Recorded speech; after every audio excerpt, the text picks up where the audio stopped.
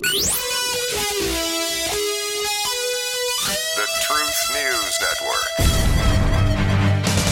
When the leader of the free world is better at backing up than he is at looking forward, when the courts won't hear the truth, when a sitting congressperson openly calls for violence, where do you turn for clarity?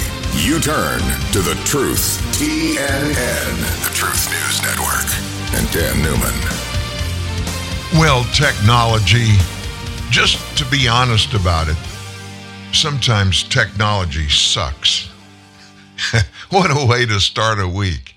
I got to tell you, in our studios this morning, every switch that can potentially be turned on has been turned on. You've heard them all this morning.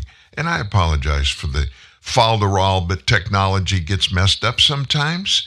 And sometimes technology is our best friends. And we're going to move forward right now for the rest of the show today, and our approach is going to be technology is our friend. Hi there, and welcome to a brand new week at TNN Live, and I hope you had a wonderful weekend. I hope everything went your way, and I hope that you had a lot of time to spend with others, friends, family. We had a really good thing that happened last night. Our son-in-law, Scott, we celebrated his birthday. It doesn't seem like he's old enough to be Corey, our youngest daughter's husband, and they have twin daughters that are just about to enter their senior year in high school. That just doesn't seem possible. I'm not that old. Mary Ann might be that old, but I'm not that old. Just kidding. Just kidding. You know, time flies. Heard that my whole life. Never really understood it until, for me, time began to fly. And that's what it's doing. But we have an amazing family. Our group of people, all different personalities, but all are one. We're united together for all the causes that families are united for. I've been getting texts this morning that our show, the sound is breaking up. Somebody else text me right now if you're hearing the same thing that we're getting a couple of people that are saying is happening, because what we're hearing is normal. Everything is okay. We had glitches. Don't get me wrong. I know we had glitches. But it sounds on air like me that everything's okay. Let me hear from you. Dan at truthnewsnet.org. Dan at truthnewsnet.org. Or give me a call, 318-470-2879. I don't want to get started moving forward unless we've got everything shipshape here. Things happen. You know, electronics and internet stuff. And you got to remember the process of streaming a live show from anywhere on the planet. You've got to create it in whatever studio or computer you're using. You've got to create the audio. Then you have to have the software, the right software, that will convert what you're doing on your laptop or on your desktop computer. It converts it into MP3 format. That's the format that you get your iTunes songs in, that you play on your iPhone, MP3. And then we enter that signal into a stream, an internet stream that goes to, in the format correctly converted to our satellite company up in Seattle, Broadcast Matrix. Now, how does it get there? This is the part of technology that just blows my mind. It gets there by bouncing. It actually bounces from Northwest Louisiana. It bounces up to a satellite, then downloads from that satellite in Dallas. That signal is then relayed again, going up, hitting another satellite, and then downloading in Seattle. And then the biggie, Broadcast Matrix beams that signal to 92 different countries. And so we have people overseas, Asia, the Middle East, Europe, South America, all hearing this show. Now, there is a little bit of a delay, and that's because it takes a little bit to bounce up to a satellite, to bounce down, then back up to another satellite, and then down again, and then bounced up to be broadcast in 92 different countries. Technology is simply amazing. But it works.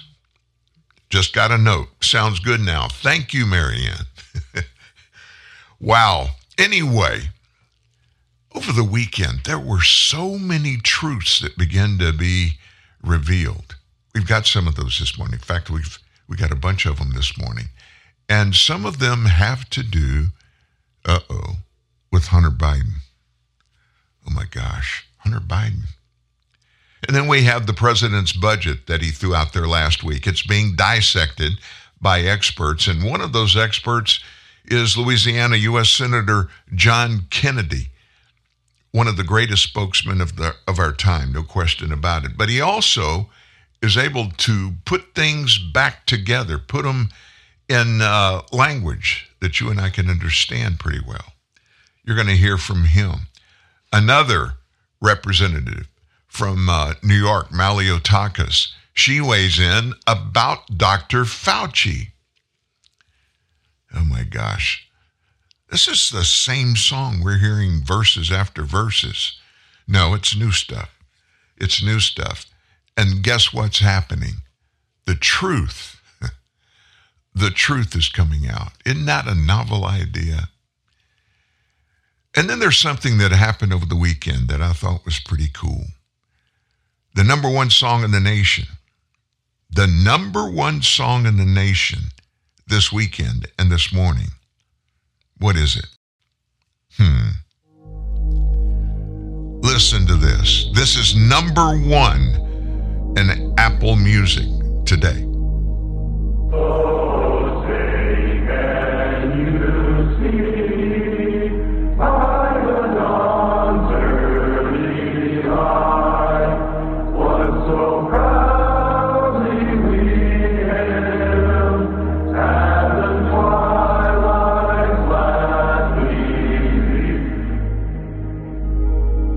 I pledge allegiance to the flag of the United States of America. Whose broad stripes and bright stars through the perilous fight, o'er the ramparts we watch, words of gallantly stream. And to the republic for which it stands,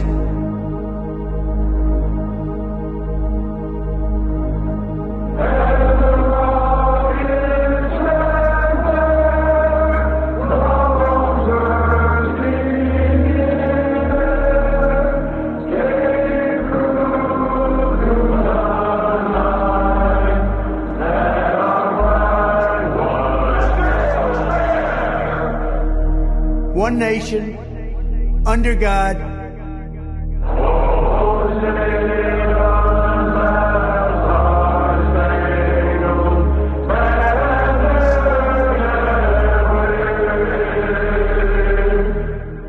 indivisible, with liberty and justice for all.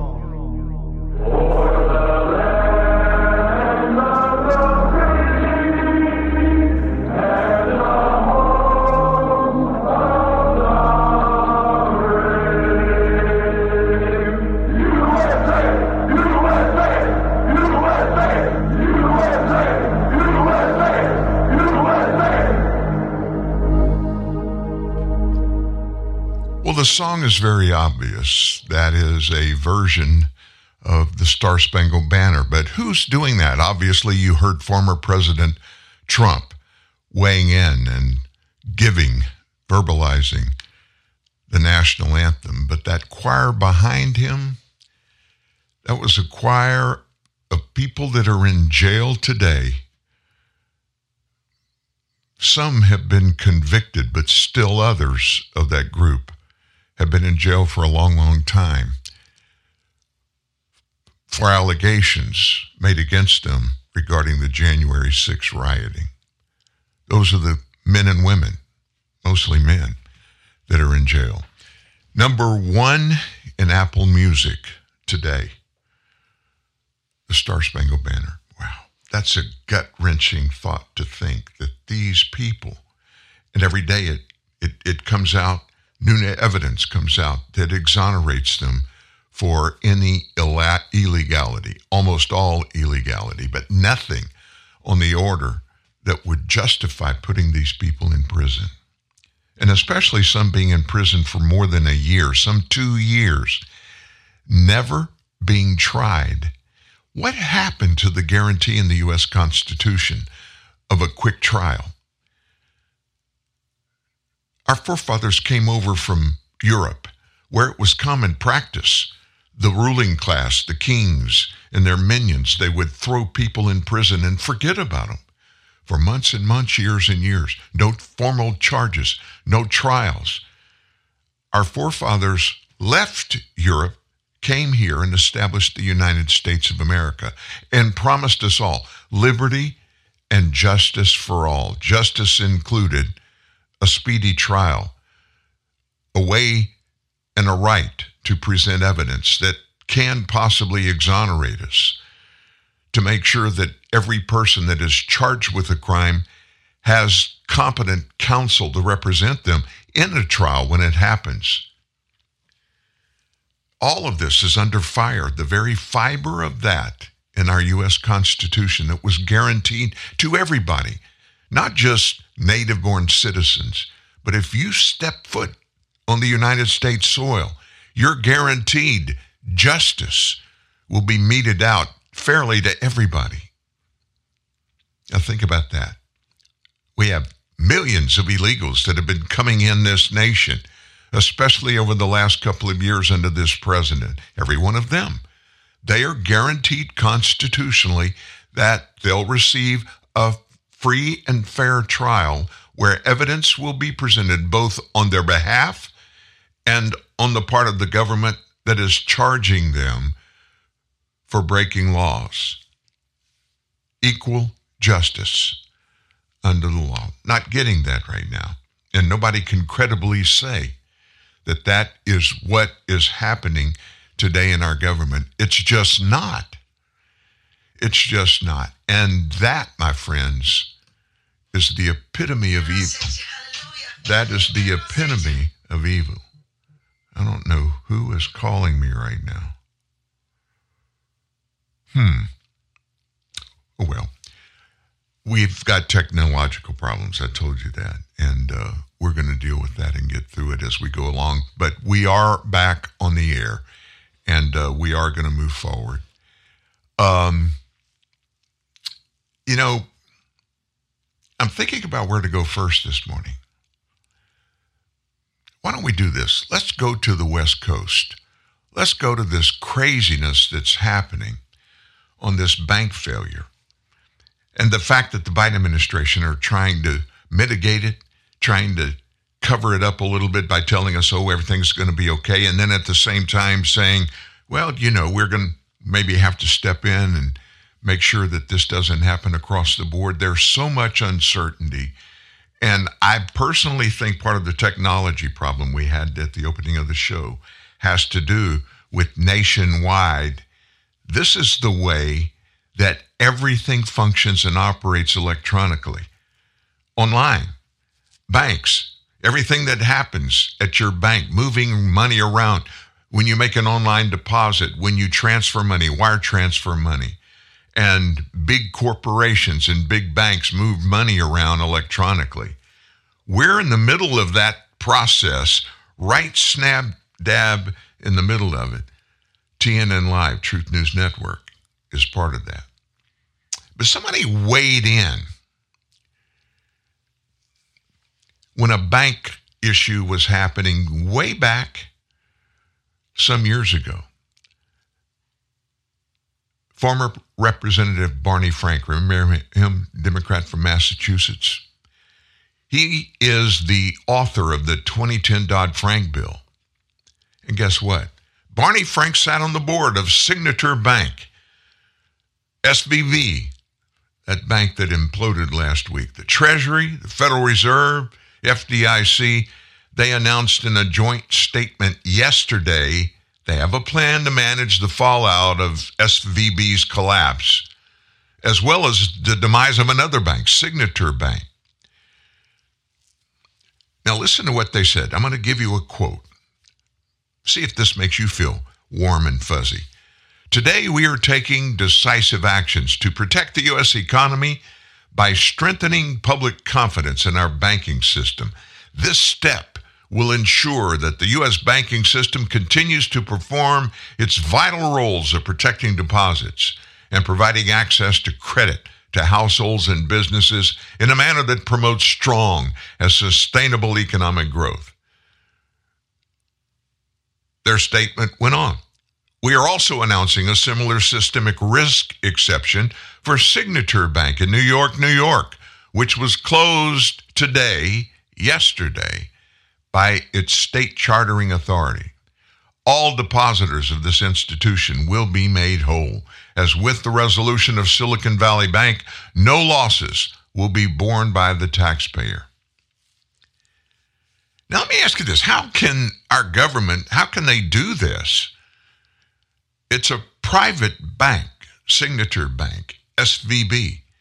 All the deposits were put in by corporations and individuals. And I wonder how much of the United States money happened to be at SVB and Signature Bank. Probably some there. But how can they make these promises? No losses will be borne by the taxpayer. I don't want to scare you, but let me just tell you this. If they are going to guarantee what they just told us, that no losses will be borne by the taxpayer, the only way that can happen is if the government steps in. Who's the government? You and me. We're the government. They can't say, we're going to guarantee that none of these losses will be borne by the American public. They cannot credibly make that statement because there's nobody else out there that has the ability, nor the right, nor the obligation to step in and put enough cash in either one of these banks to guarantee what they just said yesterday. Now, what's this Signature Bank thing? We heard about SVB. Oh, it was all over the news all weekend long. Well, Signature Bank, it got really popular among crypto companies, provided deposit services for its clients, digital assets, but did not make loans collateral by spend, according to Fox Business. So before the SVB collapse last week, Signature Bank said it had been trying to limit these kinds of deposits, and they pledged it was in a well-diversified financial position and had limited digital assets related deposit balances in the wake of industry developments. We want to make it clear again that Signature Bank is well diversified, full service commercial bank with more than 2 decades of history, solid performance, serving middle market businesses. That came from Signature Bank's co-founder and CEO, Joseph DiPaolo. We have built a strong reputation serving commercial clients through 9 business lines and reached in excess of $100 billion in assets by continually executing our single point of contact, relationship-based model where banking teams are capable of meeting all client needs, he added. Nah. It's nothing but air. What's going on here? I got a ton of text and emails over the weekend. And I'm going to try to find one that is really salient in this conversation. I just remembered that I got some very, very significant information. You know, the internet's really, really good. It is absolutely misused. It's abused. But it's a great way to find out things. And especially when you have people that kind of know what's going on or really know what's going on in our lives, and you're able to access good information. We don't hear all the time the facts that we really should be hearing. This This came from a friend who is a co-founder of Bowflex. Remember that company? Just some information. There's more than $22 trillion in the U.S. banking system.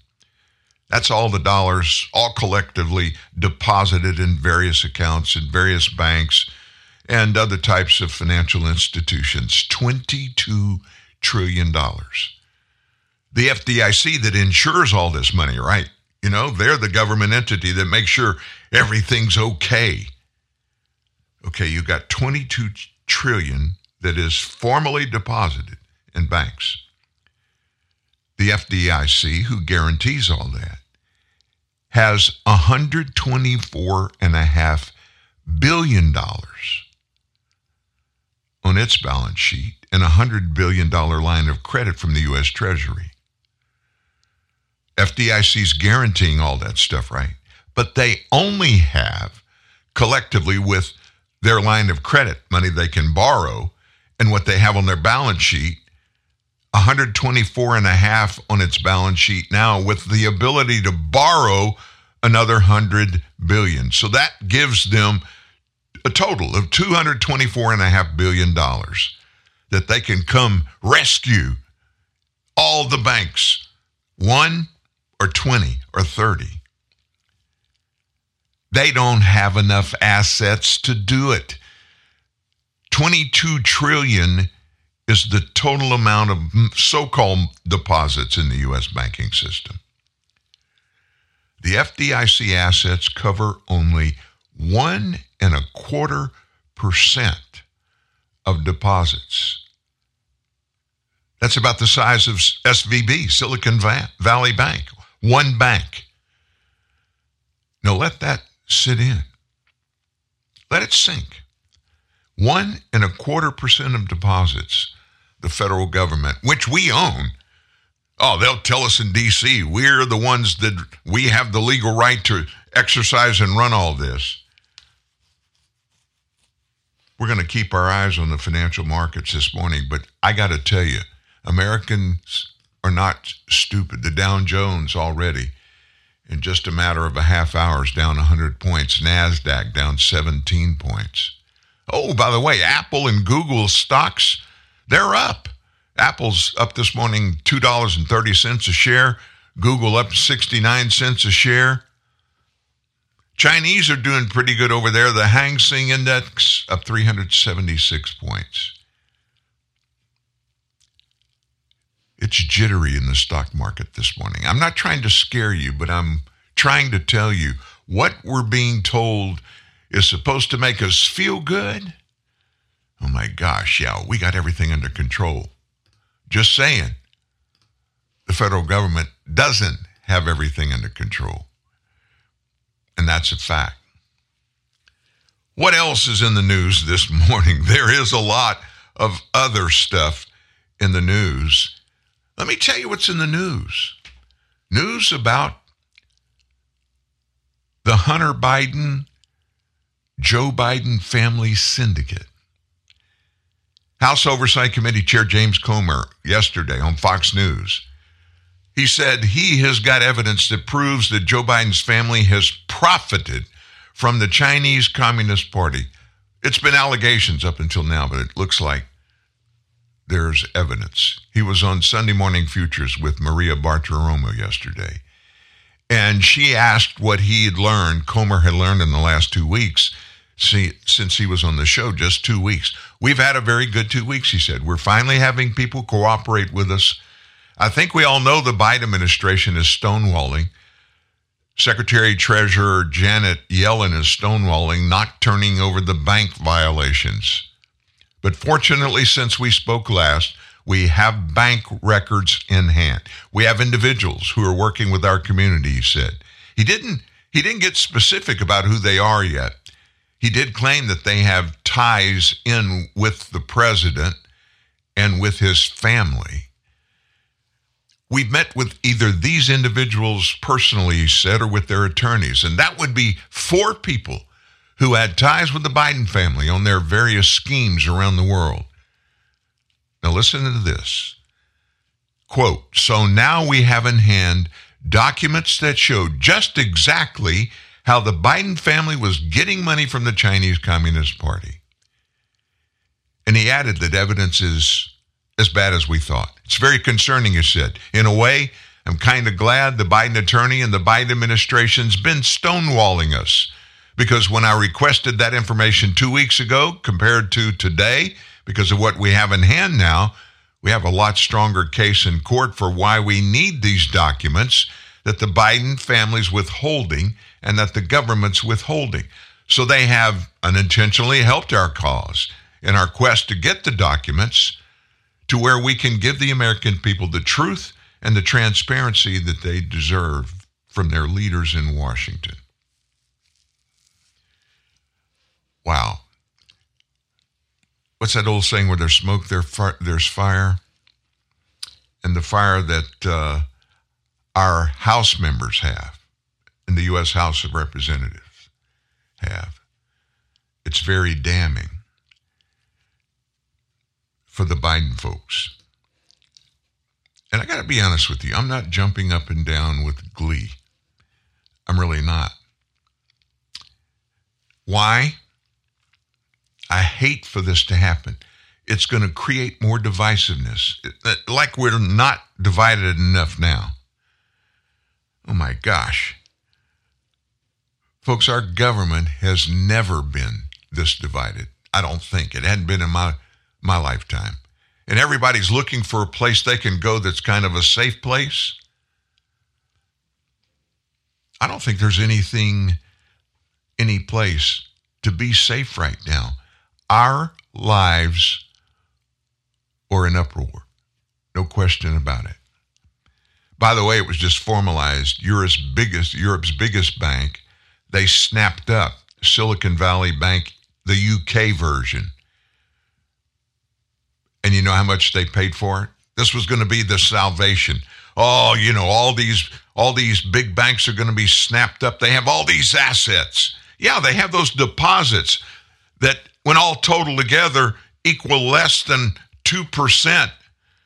Less than 2% of the safety net that Joe Biden has and the United States Treasury has to protect those $22 trillion worth of deposits in all our banks. They paid 1.2 pound. That's about $5, $6, maybe $7 or $8. That's what they paid. And of course, they're telling us now that's going to secure their $8.1 billion worth of deposits over there. I got to be honest with you, I'm shocked that the stock markets haven't just ripped apart this morning. None of this information is good. And I don't see how it can get any better financially, but I'm not, don't get me wrong, I'm not a financial genius. I'm not. I defer to people who really are. But they're not coming out this morning. Haven't seen anybody marching out this morning saying, hey, guys, don't worry about this. Of course, over the weekend, Treasury Secretary Janet Yellen said, we got this under control. And then the president guarantees that it's going to be fixed, but not a dime's going to come from U.S. taxpayers, like the bailout that happened back in 2008. Oh, by the way, that also was when Joe Biden was in D.C. He wasn't in the White House. Well, he visited every once in a while, but he was vice president under Barack Obama. And when the 2008 debacle happened, they blamed every bit of it on George W. Bush, their predecessor in the White House. You can bet your bippy they're not going to accept any liability for any of this. These are those old wicked capitalists. You know, that idea that it favors the wealthy. They don't get hurt in things like this. Just blue-collar Americans. Those are the ones. And we're going after those filthy, rich corporations and individuals. And we're going to bring them to their knees. Why? Because we are the ones that have the people at heart. We're the ones.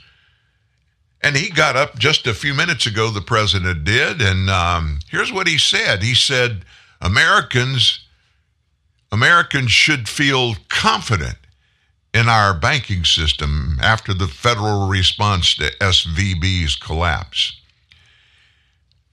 He reiterated statement from the FDIC and the Treasury, who have the ability that I just gave to you in real hard numbers. He said we need to trust them. He told reporters the federal government would guarantee depositors at the banks access to all their funds. He added that no such protection is being offered to the bank's investors, though. His administration has also fired the leadership at both banks. No losses will be borne by the taxpayers, Biden emphasized. And why not? The SVB CEO, he cashed in stock that he owned of the bank privately for tens of millions of dollars last week. He didn't get hurt. Instead, the money will come from the fees that banks pay into the deposit insurance fund. Because of the actions that our regulators have already taken, every American should feel confident that their deposits will be there if and when they need them. The president went on to call on Congress to pass legislation to strengthen rules on banks to stop failures like SVB and Signature Bank. Don't you just feel warm and fuzzy? There was a run on the bank, SVB Bank, Thursday and Friday. Depositors rushed to get their money over concern for their bank's health. And yeah, that was a great cause. And they'd been told all along, hey, we're okay, everything's good. The rush to withdraw money is what caused the bank to collapse. The Biden administration had assured earlier SVB depositors that they would have access to all of their funds yesterday. The joint statement from Treasury, the Federal Reserve, the FDIC, all emphasized the action would come at no cost to taxpayers. Today, we're taking decisive actions to protect the U.S. economy. How? By strengthening public confidence in our banking system.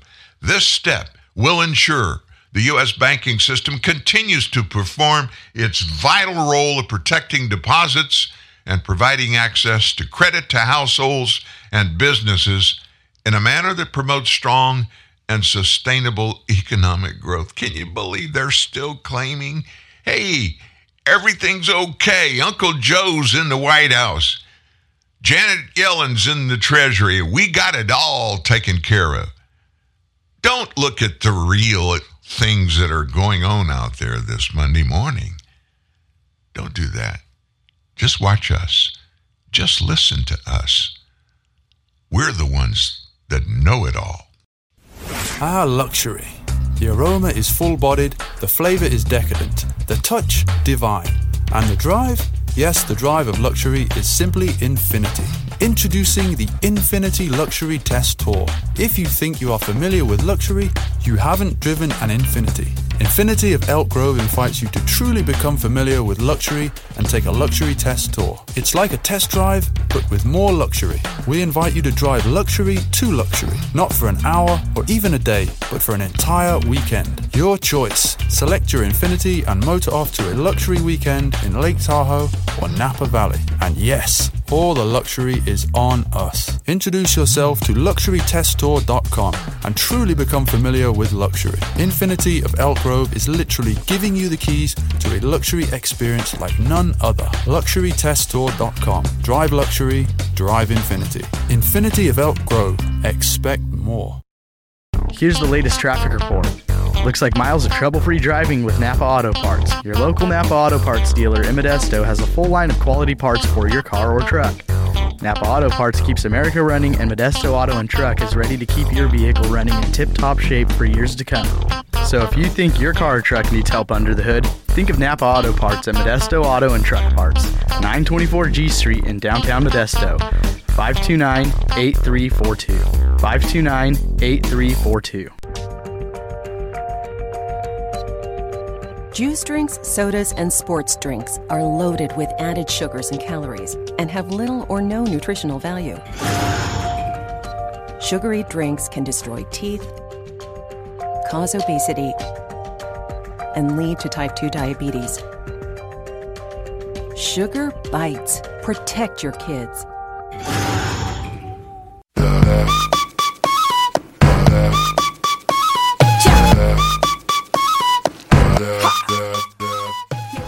Hello there. All kind of problems going on this morning. Boy, we're getting bullet fast. We're getting information about what we're being told not being necessarily the truth. What did that cost everybody involved in it, that run on Silicon Valley Bank last week? Well, prior to the run on the bank, everybody going in and making sure they get their money out on Thursday and Friday, the bank was in sound financial condition. That's according to DFPI. DFPI. Who is DFPI? The California Department of Financial Protection and Innovation. Who's the boss over there in California where those billions of dollars just mysteriously disappeared? Ooh, that would be presidential wannabe Governor Gavin Newsom. Prior to the run, they told us they had everything going on, a cash balance that was way positive. Customers took out $42 billion. That seems okay, right? Well, it seems okay, but it left the bank with a negative cash balance of $1 billion. So the DFPI, they took over on Saturday. And so here's what they found out. I'm going to just give it to you kind of like a rundown, bullet point thing. On March 8th, the bank announced a loss of about $1.8 billion from a sale of their investments. What did those investments, well, when you look at them, what do they include? U.S. Treasuries, bonds in other words, federal bonds, and mortgage-backed securities. Same day, March 8th, the bank's holding company announced it was conducting a capital raise. Now, what is that? They're going out trying to get people to buy more bonds. That way they get cash that they can say it's on deposit there to make everybody feel warm and fuzzy. So despite the bank being in sound financial condition prior to March the 9th, investors and depositors reacted by starting to grab their money. $42 billion in deposits on March 9th. And that's called the run on the bank. So as of close of business on what day? March 9th. Had a negative cash balance of just under $1 billion, $958 million. So despite all of the attempts by the bank's folks, with the assistance of bank regulators, the feds, the Biden people, to transfer collateral from various sources out there. Now, what does that mean? They're grasping for something to prop up what they're telling us. The bank did not meet its cash letter with the Federal Reserve. So this precipitous deposit withdrawal, this run on the bank, has caused SVB to be incapable of paying its obligations as they come due. And the bank is now officially insolvent. And before that all happened last week, it was the 16th largest bank, rated by the assets, the dollars and cents, the value of hard assets that they held. And that's in the Federal Reserve data. It shows the bank had $209 billion in assets of December 31st, 2022, $209 billion. Now, what are those at? How do they figure that? Well, they go look at what they're worth in the marketplace the day that they do it. How much is it all worth?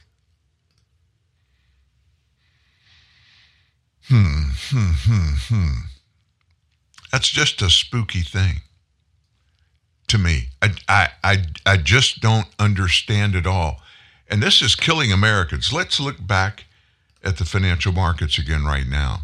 Now the Dow Jones is up 75 points. NASDAQ's up 26 points. S&P 500 up 4. Apple stock is up. It's up $2.50 a share, and Google's up 73 cents a share. Chinese markets over there up $376 and a nickel. Now, what does all this mean? Does this mean, hey, don't worry about it. Everything's okay. We got it going on.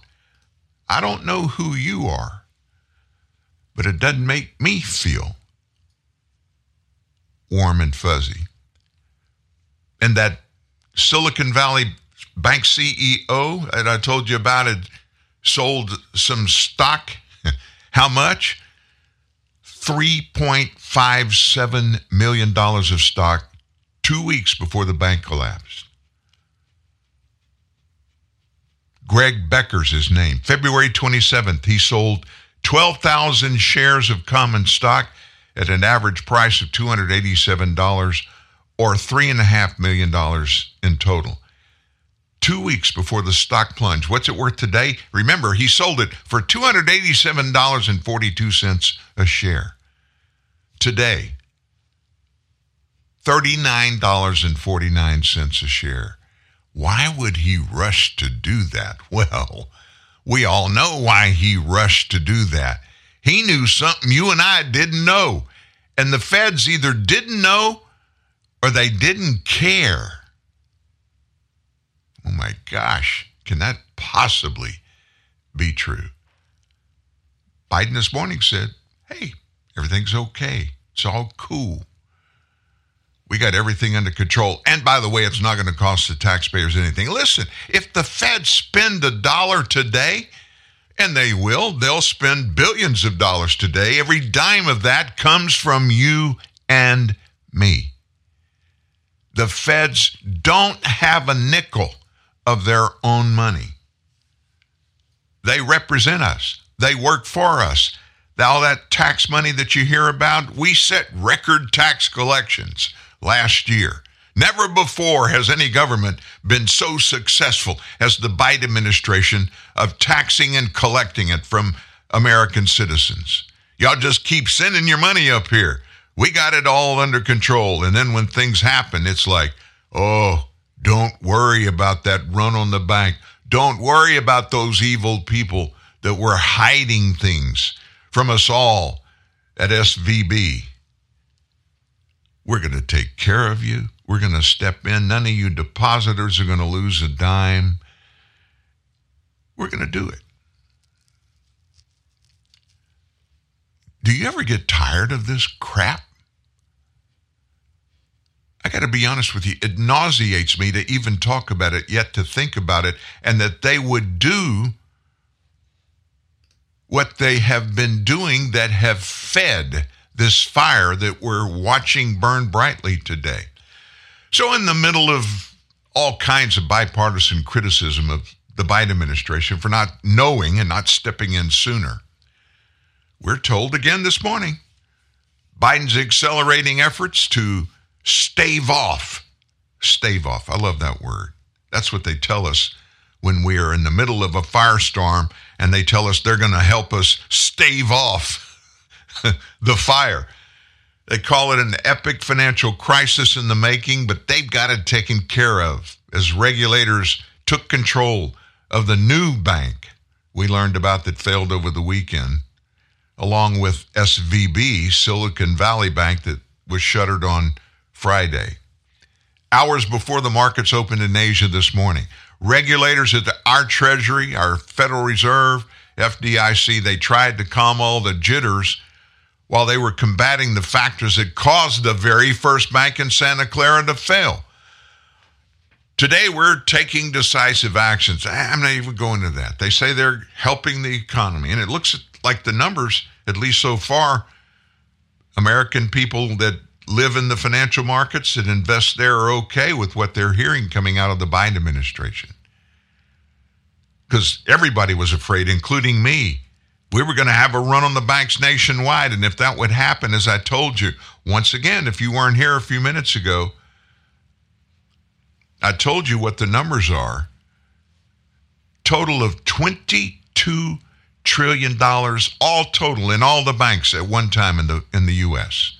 $22 trillion worth of deposits.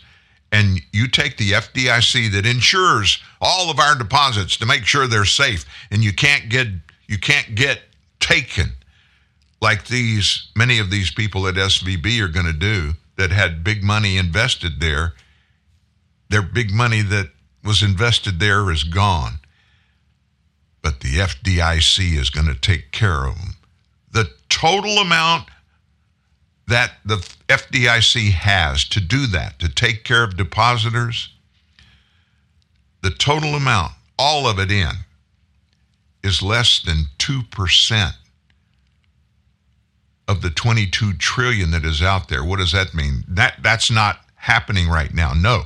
But what they're trying to do is, their term, stave off a rush on the banks by Americans and American corporations and even foreigners that have a lot of money stashed over here. We won't know until the end of our business day, which is going to be in California, 7 o'clock our time and Central Time tonight. We won't know where we sit financially as compared to where we sit this morning when all of the markets opened up worldwide. I'm not trying to scare you. What I'm trying to do is give you the facts, which we aren't getting from our federal government. We are not getting the facts.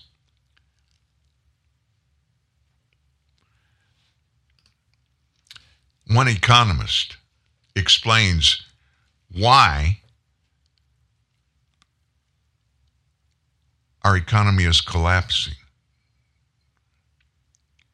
His name is Michael Burry. He sent one perfect tweet out yesterday that explained it all.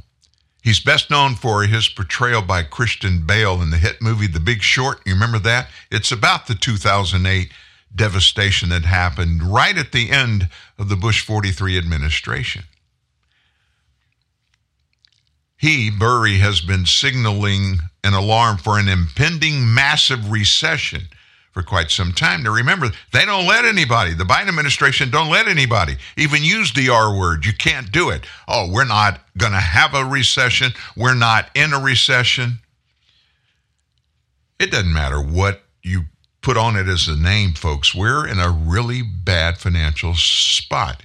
After Silicon Valley Bank's collapse on Friday, Signature Bank shut down today, Burry went to Twitter and he made one perfect statement. Listen to what he said. 2000, 2008, 2023, it's always the same. People full of hubris and greed take stupid risks and fail. Money is then printed because it works so well. I'm going to give you that again. You're going to hear this over and over again as we wade through this debacle. Here's what Burry said. Michael Burry, quote, 2000, 2008, 2023, it's always the same.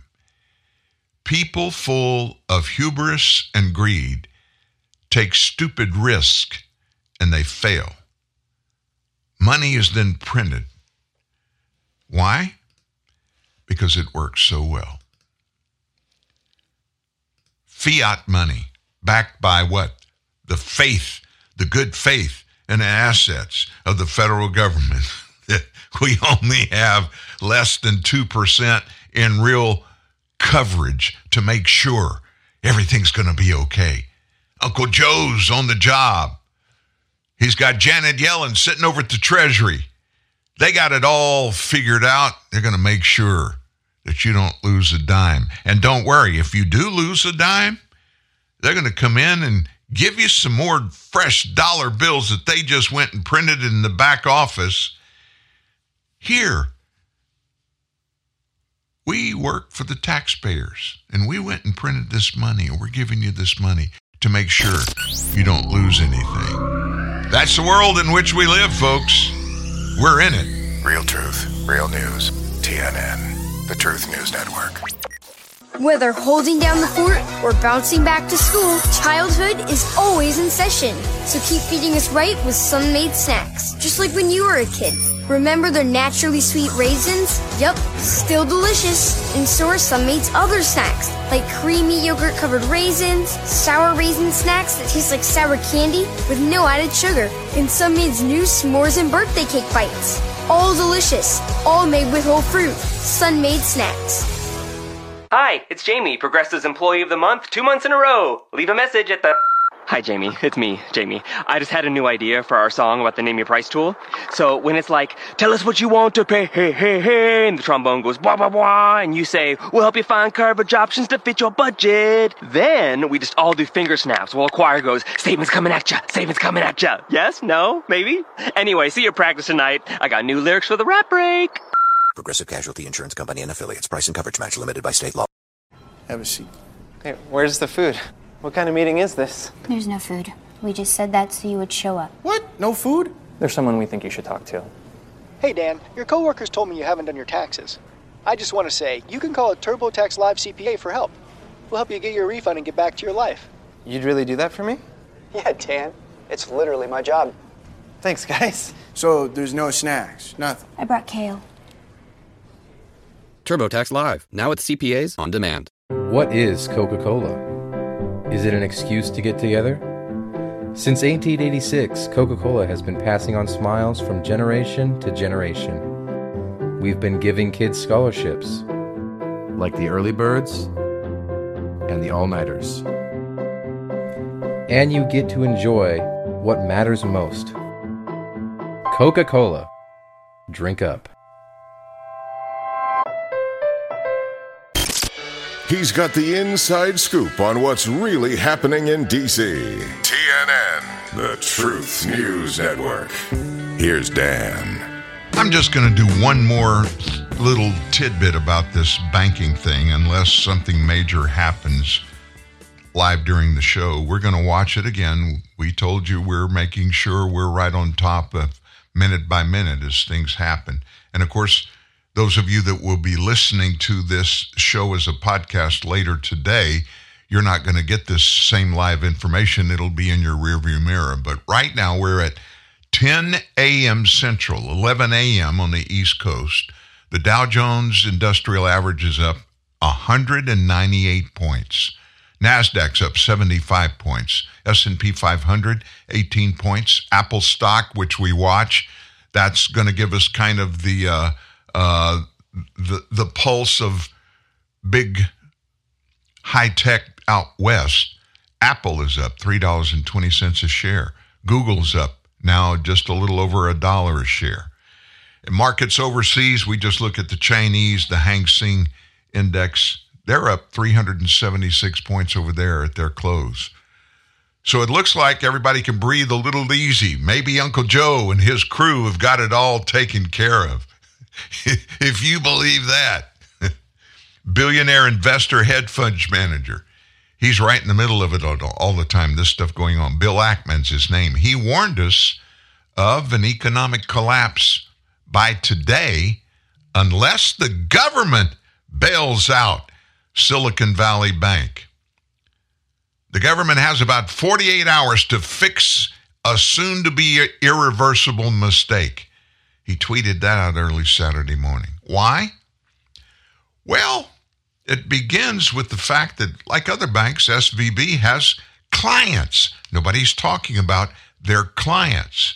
And these clients have their money deposited in the bank. Well, the problem is, as we told you, their deposits are mostly uninsured. 98% of them are uninsured. And so their clients are at the risk of losing all their money.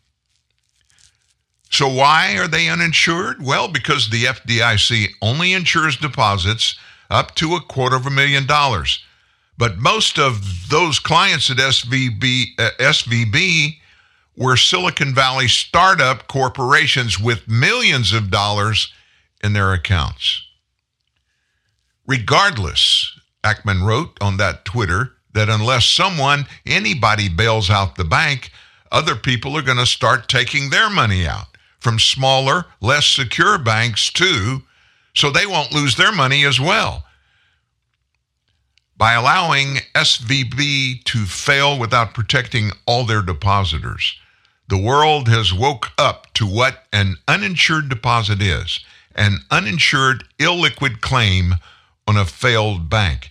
Absent JP Morgan, Citibank, or Bank of America buying SVB, a prospect I believe to be unlikely, he said, or the government guaranteeing all of SVB's deposit, which I think is going to happen, and I think it'll happen if any market stuff turns down this afternoon. It's just my opinion.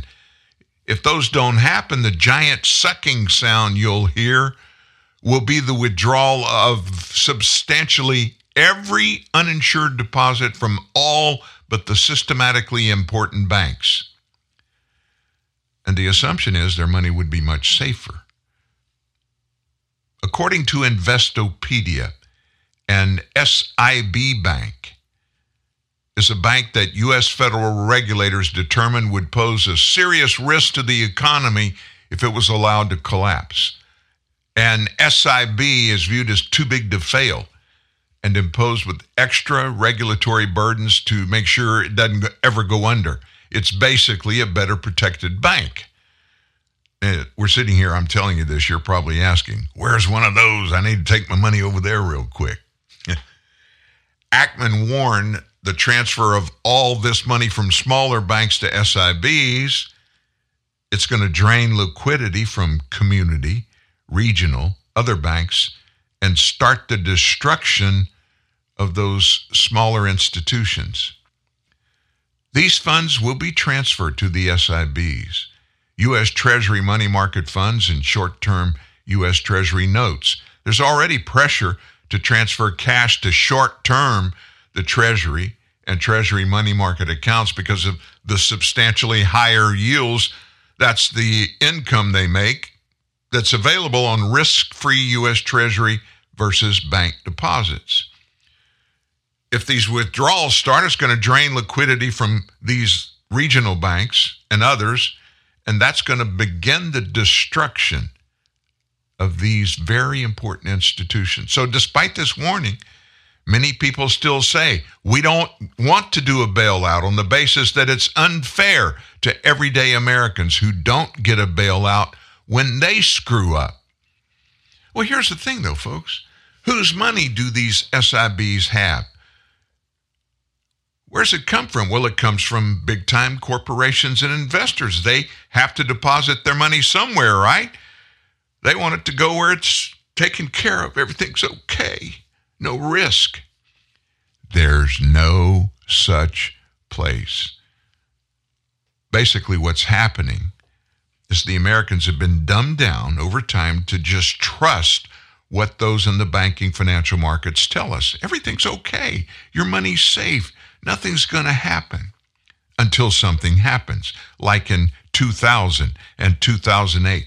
I got to be honest with you, the run on banks in 2008, it was absolutely, and I'll use another term, freaking unbelievable to watch. It was scary to believe that the strongest nation, the biggest nation financially in the world, could have this happen. And here's why it can happen, and it's probably in the making right now. Americans are so dumb, we all think just in our heads.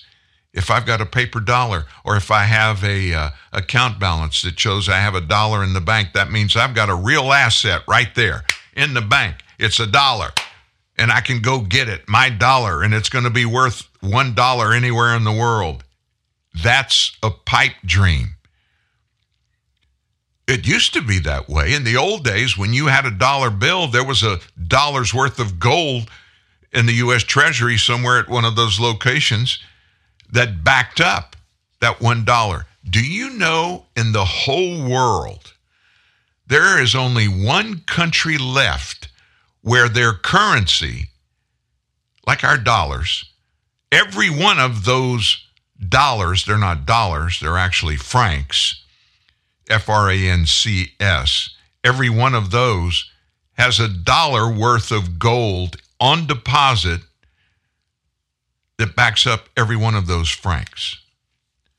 One country on earth. I said francs, it should be a giveaway. It's Switzerland.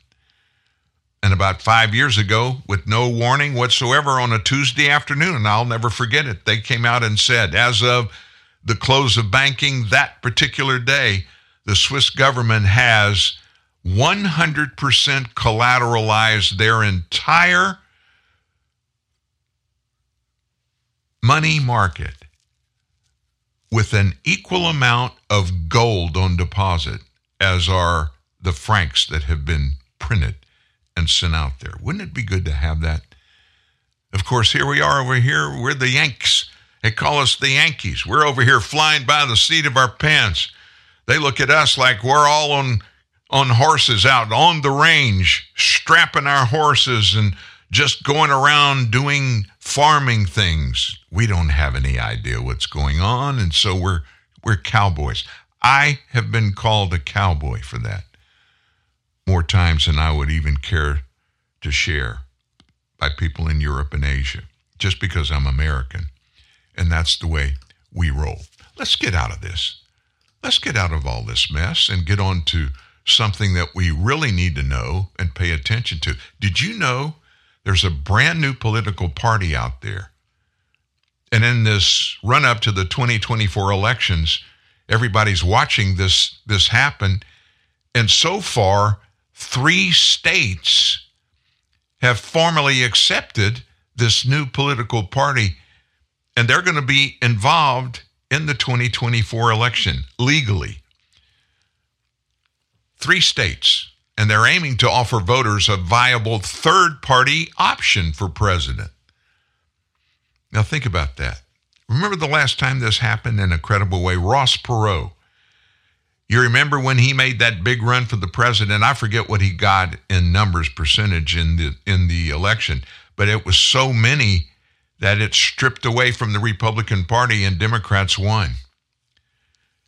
Democrats are worried that could happen to them in 2024.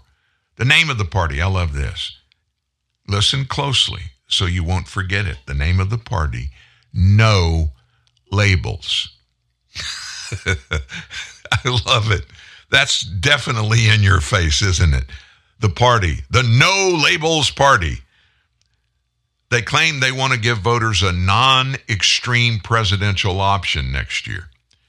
And they've gained enough support to formally and legally appear on 2024 presidential ballots in the states of Colorado, Arizona, and Oregon.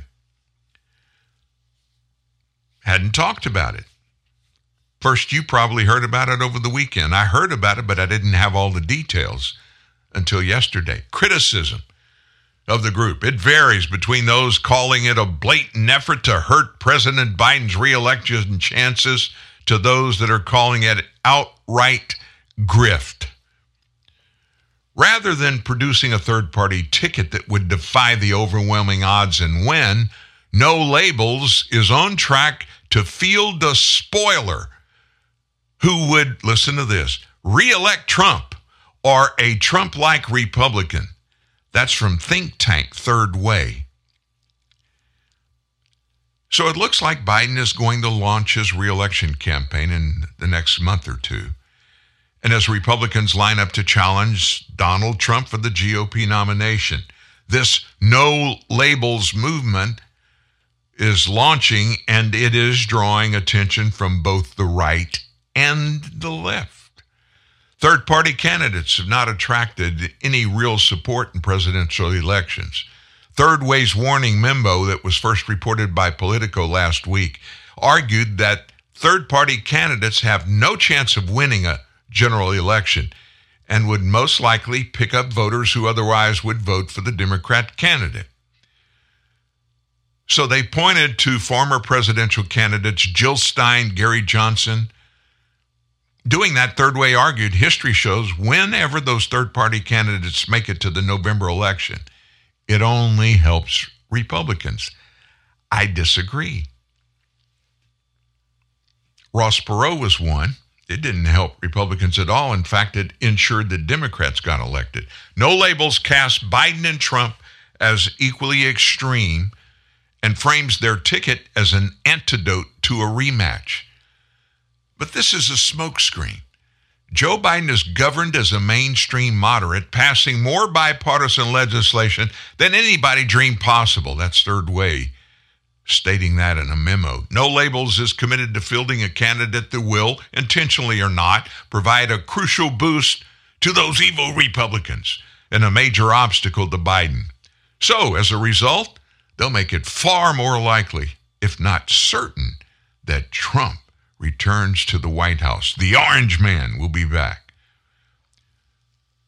No Labels, they disagree. They insist its unity ticket would draw support equally from Republican and Democrat-leaning voters. So they're actually thinking about a path to victory that would secure electoral votes from purple and swing states across the country. Now, I like this approach. They're going at it at the place where they really could make an electoral college difference. No Labels tweeted out late Thursday that no one with the organization has any interest in fueling a spoiler effort. At some point in the future, it could become clear that the public doesn't want an independent ticket, or that there is no path for one to win, or we could find there are no candidates with broad appeal or the courage to take on this challenge. If that happens, No Labels will not offer our ballot line to any presidential candidate. It's unclear who the No Labels candidate would be or what the main policy positions would include. Their policy playbook includes policies that are attractive to Republicans as well as some Democrats. It's called the Policy Playbook for America's Next President. It was released in 2016, by the way.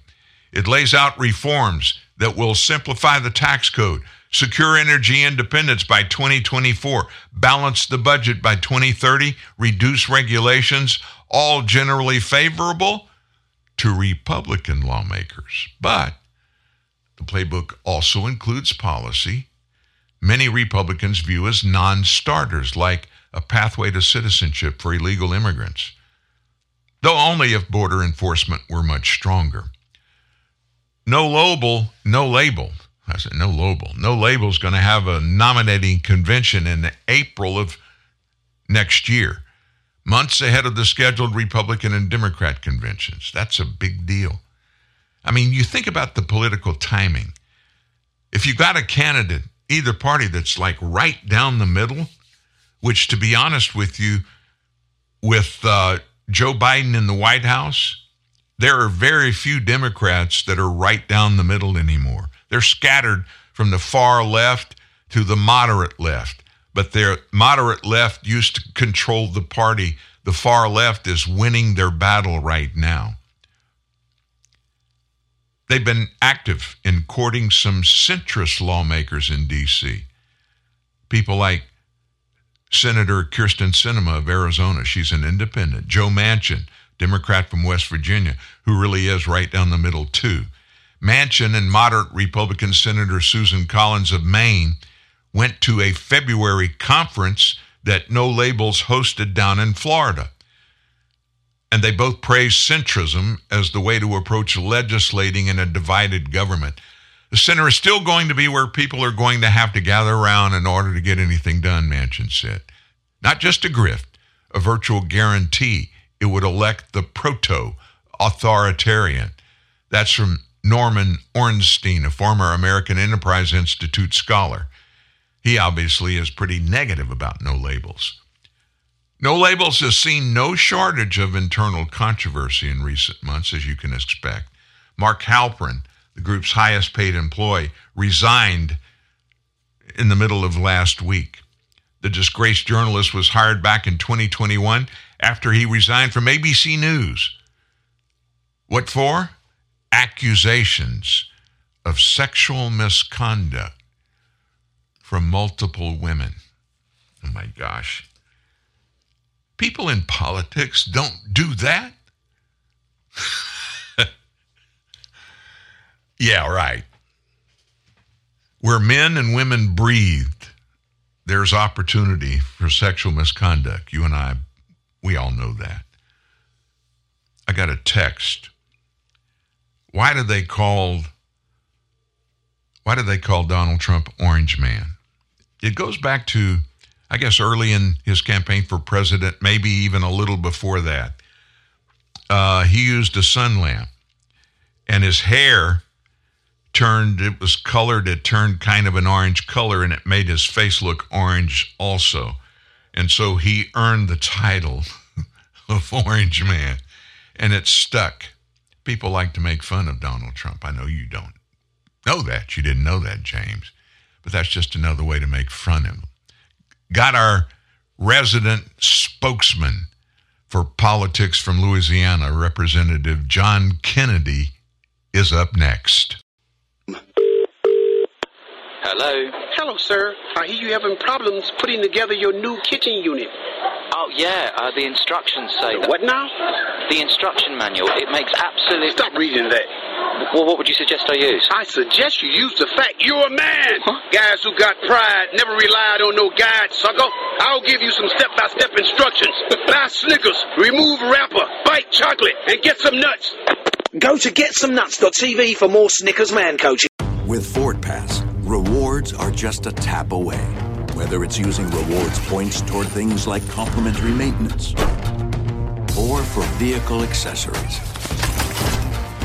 And with Ford Pass, a tap can also get you 24/7 roadside assistance and lock your vehicle. Only Ford Pass puts all this in the palm of your hand.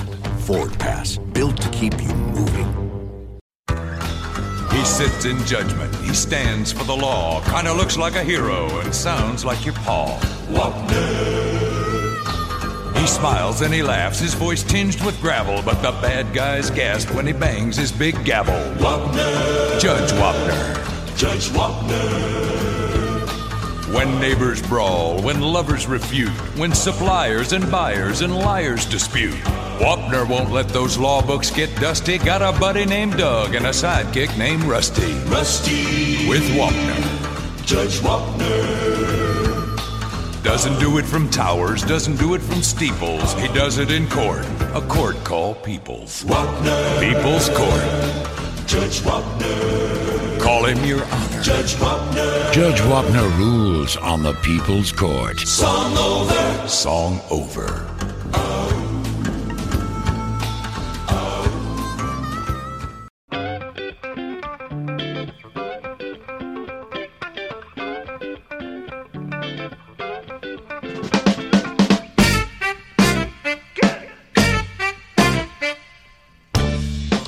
In the break, I was just thinking about the question about why they call Donald Trump the Orange Man. You remember when he had his NBC live show every week that made him a television hero? He was just Donald Trump on the show. And I think when he ran for president, that show had a lot to do with what people thought about Donald Trump because they saw him on television every week. And he was the boss. And he was looking for apprentices. And so he had these contests going on between them, and he loved every minute of it. But he was a competitive guy. He still is. He was that kind of guy when he was in the White House. And that took on a life of its own around the nation when it came to people dealing with the United States at the federal level. And a lot of leaders around the world were horrified. They had no idea what Donald Trump was going to do, but they knew it was going to be different than any other U.S. president, and that proved to be true. How so? He made everybody do the right thing all the time when they dealt with us, and it was always quid pro quo.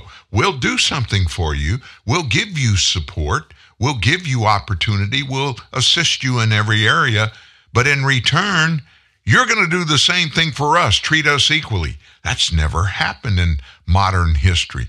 We always just give away the farm. Somebody wants something, they come and tell us they need something. Okay, yeah. We'll help you out.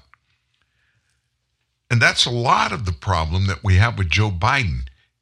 Everybody in his administration feel like anytime there's an issue, we can fix it. How do you fix it? You throw money at it, even before you know it's a real problem and why it is a problem. Oh, well, we fix everything. Our Band-Aid is called U.S. dollars. And that's evident in his proposed budget that came out. He put out last Thursday. I looked at it. We talked about it ad nauseum on our show Friday morning.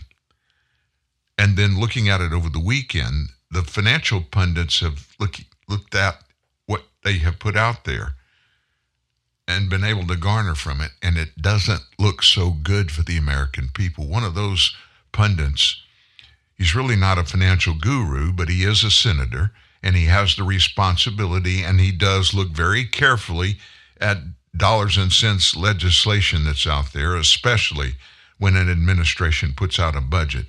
And this one, according to Louisiana Senator John Kennedy, sucks a big one. All right, let's start here. The president makes his pitch this week for the budget and says this. My plan is going to reduce the deficit by $3 trillion over 10 years. Based on what we know so far about their plan, it's going to explode the deficit by more than $3 trillion over the next 10 years. They want to cut tax for the wealthy and large corporations, take away the power we just gave Medicare to negotiate lower drug prices. All right, Senator, he says he's going to reduce the deficit, shore up Medicaid and Social Security, and make the rich pay their fair share. So what is the GOP counter? The president's budget took my breath away. His numbers are extraordinary. We're going to run out of digits here.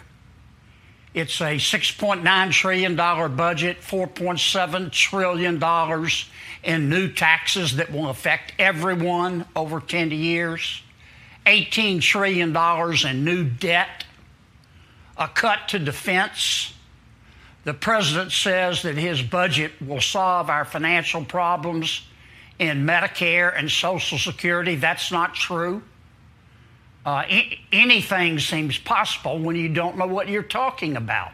The Wall Street Journal just reported that the president's budget will add $11 trillion in a financial shortfall to Social Security and Medicare.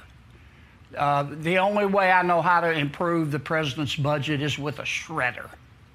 Well, we're waiting to see what Republicans, though, want to offer in return, other than just criticism. Here's what the New York Times says, how they characterize what they say is coming. They say hard right House Republicans are readying a plan to gut the nation's foreign aid budget and make deep cuts to health care, food assistance, and housing programs for poor Americans. So, again, we got to get to what the GOP counter is, and how do you also deal with the optics of knowing how the Republican plans are going to be portrayed by most folks in the media? Well, I'm going to try to do what's right for the American people. The media can do what it wants. The House is on its track to put together a budget, Shannon. The Senate needs to be doing its work on the budget. Senator Schumer has prevented that. I'm on the Appropriations Committee. We should be meeting right now. As you know, we split the budget up into 12 mini budgets. I'm ranking member on one of those subcommittees. We should be meeting right now, talking about how to reduce the rate of growth of spending and debt accumulation, but Senator Schumer will not allow us to meet. So when you can't sit down with your colleagues, it's kind of hard to put together something to talk to the American people about. But there's no question that there are savings to be had in this budget. No fair-minded American believes that you can't find efficiencies in a $6.9 trillion budget. So you mentioned spending, and that is something we are hearing from House Republicans. Speaker McCarthy out there saying we're bringing in all-time highs of revenues, but we have to talk about cuts in spending. But a CBO analysis says this: Republicans don't exactly have clean hands on that issue. Republicans bear at least equal blame as Democrats for the biggest drivers of federal debt growth that passed Congress over the last two presidential administrations. So how do you convince your party to stop spending in the same way that Republicans criticize Democrats are doing? Well, that criticism that you just read is correct. There have been any number of bills passed with Republican support in the Senate that added to spending. I didn't vote for them. I'll give you one example.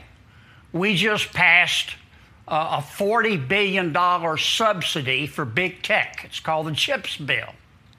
The idea is to bring semiconductor manufacturing back to America. Right now, we have a 10% market share. We just spent $40 billion in a giveaway to big tech. You know how much it's going to increase our market share? 1%. Our infrastructure bill, which is not really an infrastructure bill. I didn't vote for it because I'm not going to buy a car to get the cup holders. If you want to talk savings, we ought to stop sending checks to dead people. We spend about $1 billion to $2 billion every year to send money to dead people. The checks are being cashed. It's obviously fraud. The president's plan to have the American people pay for student debt cost $400 billion on over 10 years. We already had a plan to repay student debt. It's called a job. We ought to get rid of that. We ought to talk about how to reduce the federal workforce through attrition. We ought to talk about why in the Medicare program we're paying more for the same surgical treatment in a hospital as opposed to an outpatient clinic. There are lots of things we can do to reduce spending in this budget, but on the Senate side, we have to have Senator Schumer's permission to do that, and he's not going to give it, nor is President Biden.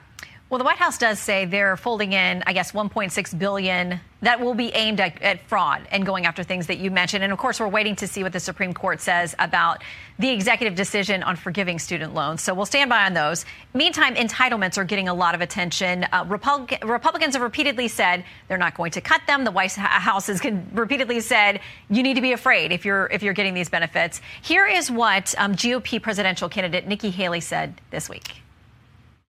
We have to be realistic. It is unrealistic to say you're not going to touch entitlements. Okay.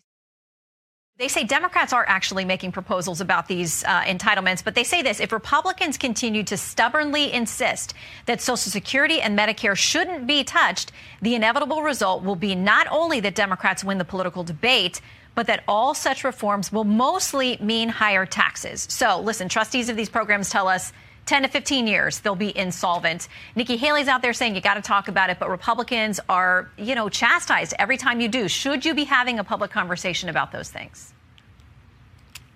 Well, I think you ought to get the Social Security that you paid for, and I think you ought to get the Medicare that you paid for. Now, Medicare is going to start getting in trouble financially in 2028. Social Security in 2035, I think. We should be talking now how to make sure that those programs are solvent. The problem is that President Biden, in his State of the Union address, decided to demagogue the issue. We all saw it. He basically said, if you speaking to Republicans, if you talk about Social Security or Medicare, I'm going to call you a mean, bad person. And that just took the issue off the table when the president decided to demagogue it. It was, you can only be young once, but you can always be immature. And I thought it was a very immature thing to do. So you think there need to be conversations then about something, whether it's changing the age for people who are not yet paying into these benefits, future changes, current changes? Well, of course we ought to talk about it. I mean, the life expectancy of the average American right now is about 77 years old. For people who are in their 20s, their life expectancy will probably be 85 to 90. Does it really make sense to allow someone who's in their 20s today to retire at 62? Those are the kind of things that we should talk about. There are changes in Medicare we should talk about. Let me say it again. Medicare pays much more for the same surgical procedure in a hospital as it does in a private outpatient clinic. Why? There are a lot of things we could talk about, but President Biden has taken that issue totally off the table. He says he has fixed it in his budget. And that's nonsense. That's nonsense on a stick. It looks like that's going to be done through increased taxes, which I know Republicans are thumbs down on that. I want to ask you about the border quickly. But it still leaves a shortfall. It still leaves $11 trillion shortfall. So when the president says I fixed the problem, with all due respect, he's not telling the truth. Yeah, there is definitely a debt component to what he's proposing out there. That's pretty hefty. I want to ask you about the border because there's talk of taking cartels, designating them as foreign terrorist organizations. There's also talk about whether or not you get the U.S. military involved.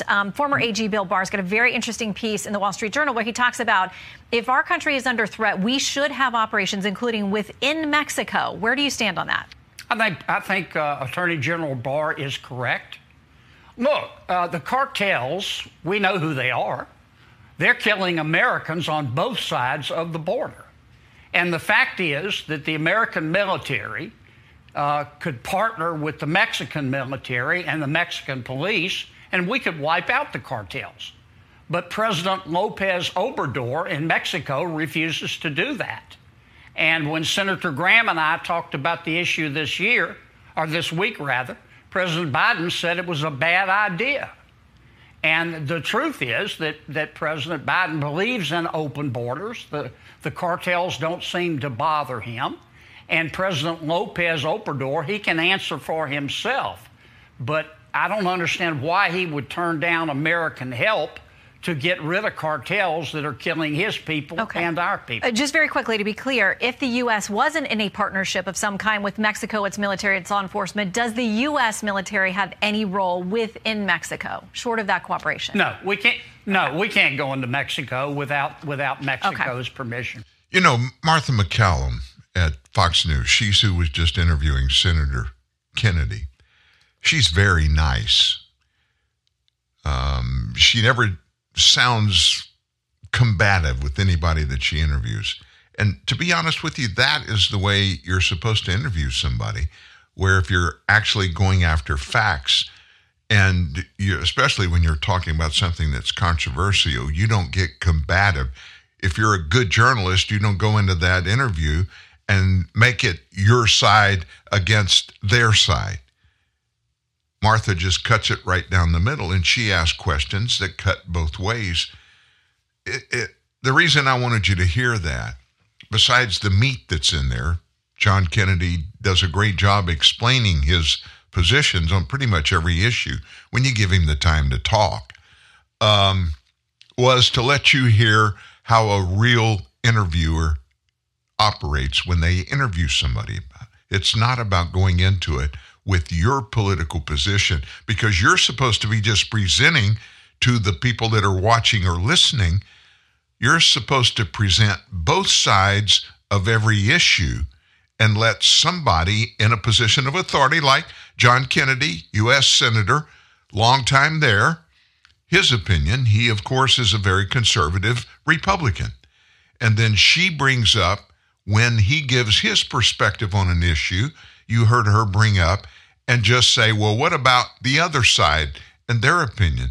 And you get a consensus from the person you're talking to, rather than the way that MSNBC and CNN and ABC, CBS, NBC News, the way they interview, where anybody they talk to, at the very beginning of any of those conversations, if it's somebody that is slightly different thinking from the interviewer about the issues they're talking about, the interviewer goes into it with a knife in one hand and just dares you to say anything with which they disagree. That's worth noting. It's really worth noting when you pick where you go to get your facts. Let's just switch gears on this whole thing.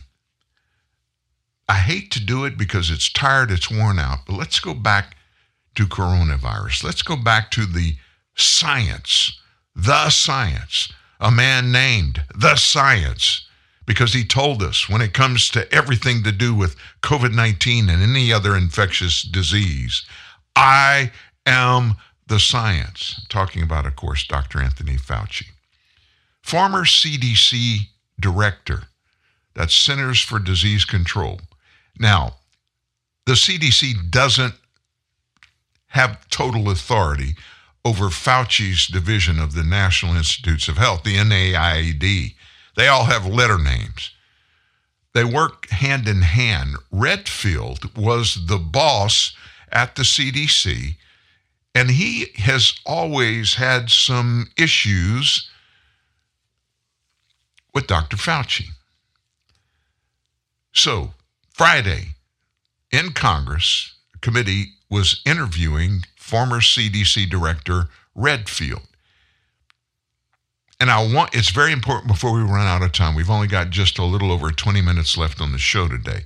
I want to make sure that you hear Representative Maliotakis from New York talking to Dr. Redfield about the truth or the lack of truth on the part of Dr. Fauci when it came to telling us everything that we needed to know as a nation about coronavirus, including things like its origins.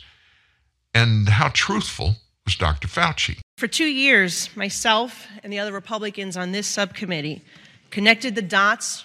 We exposed the evidence supporting our strong belief that COVID was developed and leaked from the Wuhan lab. And during those same 2 years, the same Democrats that sit on this committee, they only hindered, they obstructed, they refused to hold hearings and get to the truth.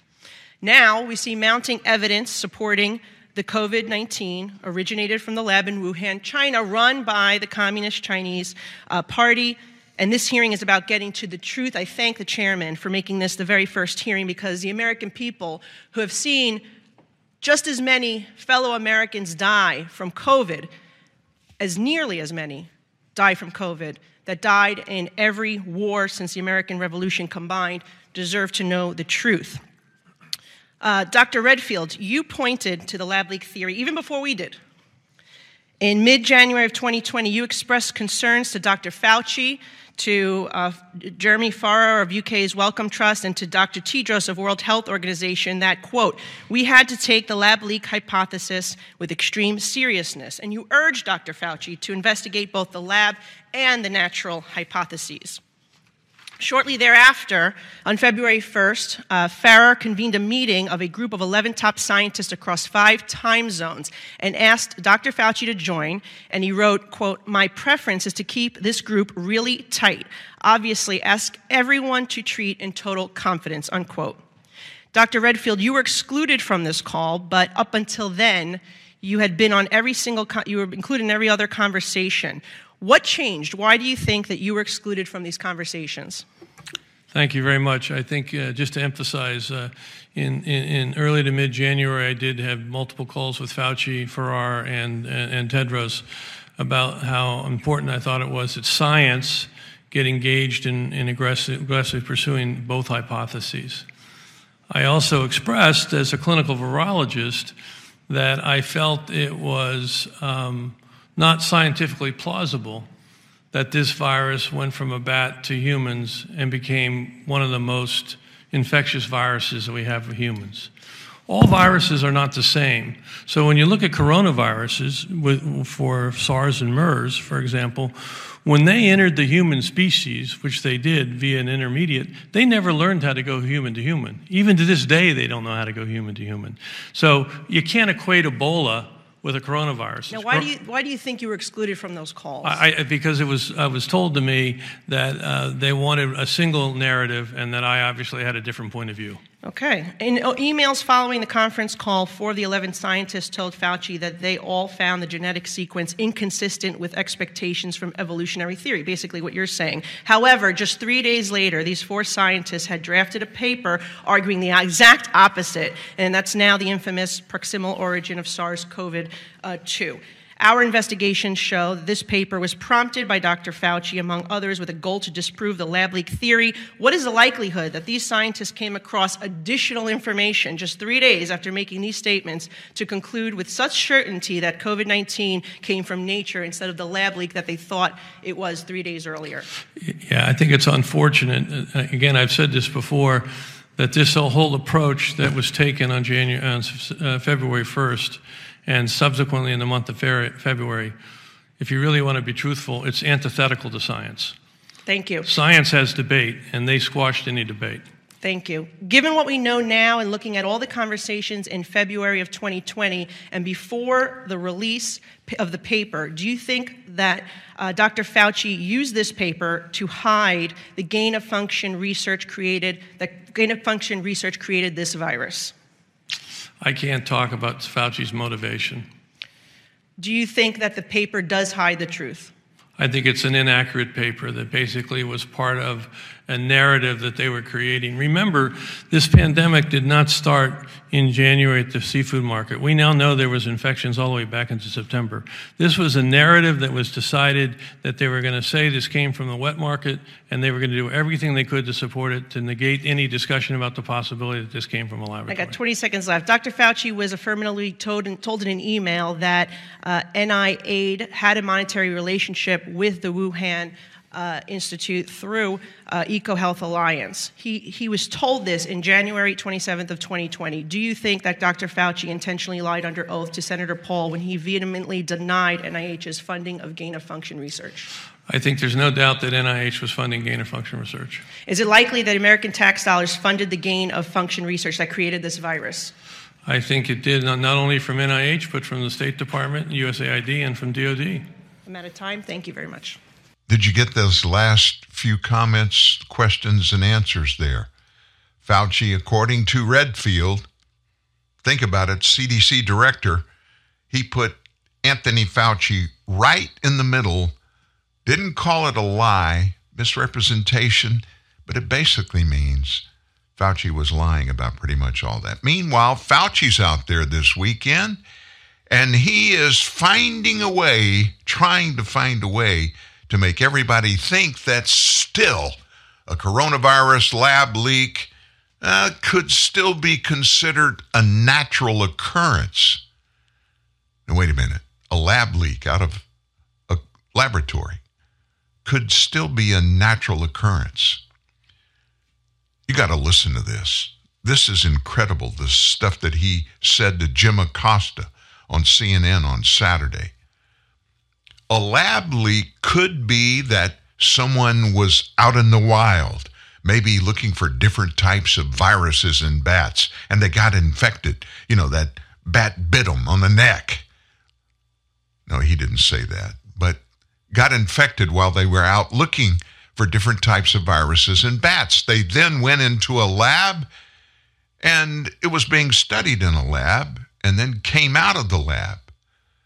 But if that's the definition of lab leak, then that's still a natural occurrence, Fauci said. In other words, he's saying nobody purposely leaked it from a laboratory. So if it came out accidentally, it's still a lab leak. He said the other possibility was that a virus accidentally escaped a lab after being taken from an environment. Now, how does that happen? He explained it. The other possibility is someone takes a virus from the environment that doesn't actually spread very well in humans, and they manipulate it a bit, and accidentally it escapes or accidentally infects someone, and then you get an outbreak, he said. He, by the way, then said there have been no lab leaks that have led to any pandemic. That happens intermittently, he said. We've had experience with that in modern times recently, but there's never been a situation where a virus escaped from a lab that's a brand new virus that no one has ever seen before that led to a pandemic. That has not happened, he said. Acosta, you know, that fair-minded, right down the middle, true journalist at CNN. He's the one that we remember in the Trump administration. He was in, anytime President Trump was at a podium talking where there were media around, he would get in President Trump's face. Not so much when it's Dr. Fauci. Acosta asked Fauci if he is thinking on a possible coronavirus lab leak that has evolved at all. You know, Jim, this is Fauci. I've kept an open mind throughout the entire process. What has changed over months to a year or more is what I mentioned a bit ago, namely that as evolutionary virologists went into this deeper and deeper and analyzed it from a number of standpoints, epidemiologically, virology, geospatially, these big terms he threw out. They wrote 2 very important, well-written, peer-reviewed papers in Science magazine, strongly suggesting that, in fact, it was a natural occurrence from an animal to a human. But strongly suggesting, Jim, doesn't nail it down definitively. And that's the reason why I say to this day, I will keep a completely open mind as to what the origin is, he said. He keeps saying that he's got an open mind. Let me just end this conversation by telling you this. As of today, nobody on the planet has presented a bat that is infected with SARS-CoV-2. Did you get that? Even though this guy, Dr. Fauci, has been from the very beginning doing what he said on Saturday.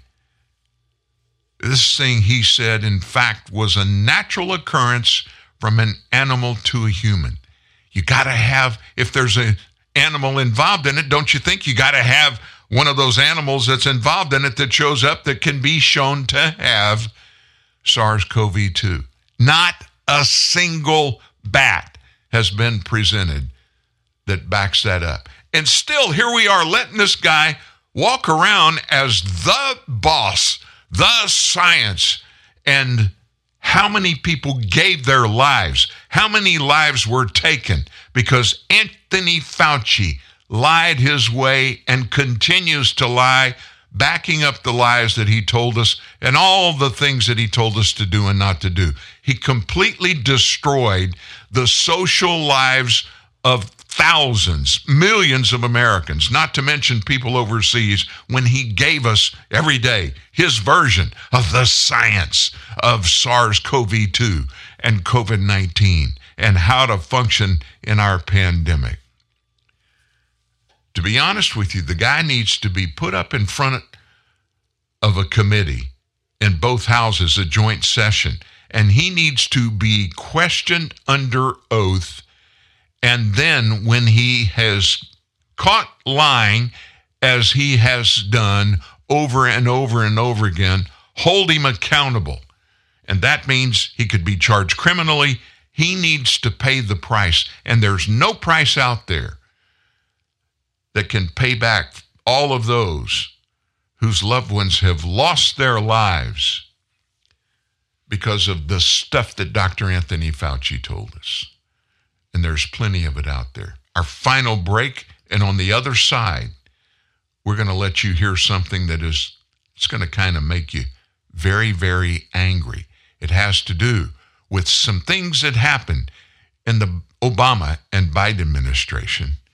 This coming out now. Howdy, the streamer here. You know, there's a place down yonder where 3 streams converge into one. It's where I saw the Mandalorian get himself into a space squabble. Watch me some UFC. Those folks from Modern Family had me cackling like a trout getting tickled. But that's the Disney bundle for you. It lets you stream Disney Plus, Hulu, and ESPN Plus for only $13.99 a month. The Disney bundle. It's streaming at its best.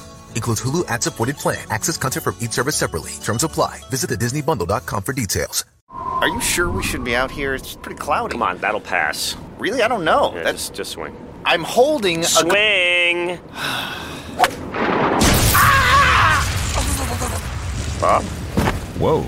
Looks like someone could have used Yahoo OneSearch on his mobile phone. Try Yahoo OneSearch and get news, sports, even weather. Get better results. Text weather and your zip code to 92466. Be a better golfer. Yahoo! Standard carrier text messaging rates apply. Genuine Ford Parts and Service presents a word from your wallet.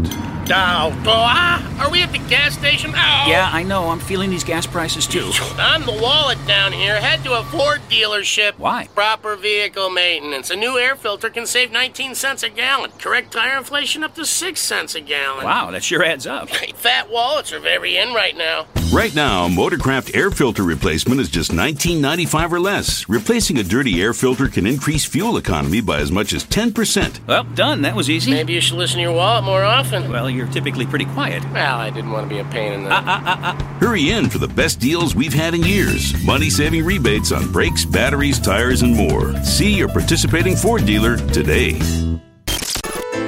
In a world where a president can be censored by social media in his own country, you need a break from the madness. Your doctor of sanity again, Dan Newman. I want you to think back with me for a second. Think back to what happened regarding Hunter Biden in the Obama administration. Now, wait a minute. How long ago was that? 6 years ago was the end of the Obama-Biden administration. And there were real concerns in the administration. We're finding out now real concerns about Hunter. Did you ever hear about any of this? Well, you are right now. Brand new emails uncovered by America First Legal from the National Archives revealing how Hunter Biden and the Obama White House tried to squash any concerns with his new job at Burisma that paid him $50,000 a month. Hunter defending the gig in a 2014 email, saying Burisma is completely independent of Ukrainian government with an independent board of directors. I joined the board as legal advisor on matters pertaining to corporate governance, transparency, and expansion. So basically, Hunter's saying nothing to see here. Gene Hamilton is saying the exact opposite. He's vice president and general counsel at America First Legal, and Gene joins me now. Gene, what are the main takeaways from these emails? Look, I think one of the main, and thanks for having me on, one of the main takeaways from these emails is the fact that Hunter Biden clearly used his position as the president's son to enrich himself and to obtain this position with Burisma to lobby then the United States in turn, and to try to, with Burisma's intent was to use Hunter to try to influence the policy of the United States. You put all of that together, and what you see is a very clear picture that Hunter Biden should have registered under the Foreign Agents Registration Act. It's clear as day. It's laid out in these emails for the American people to see.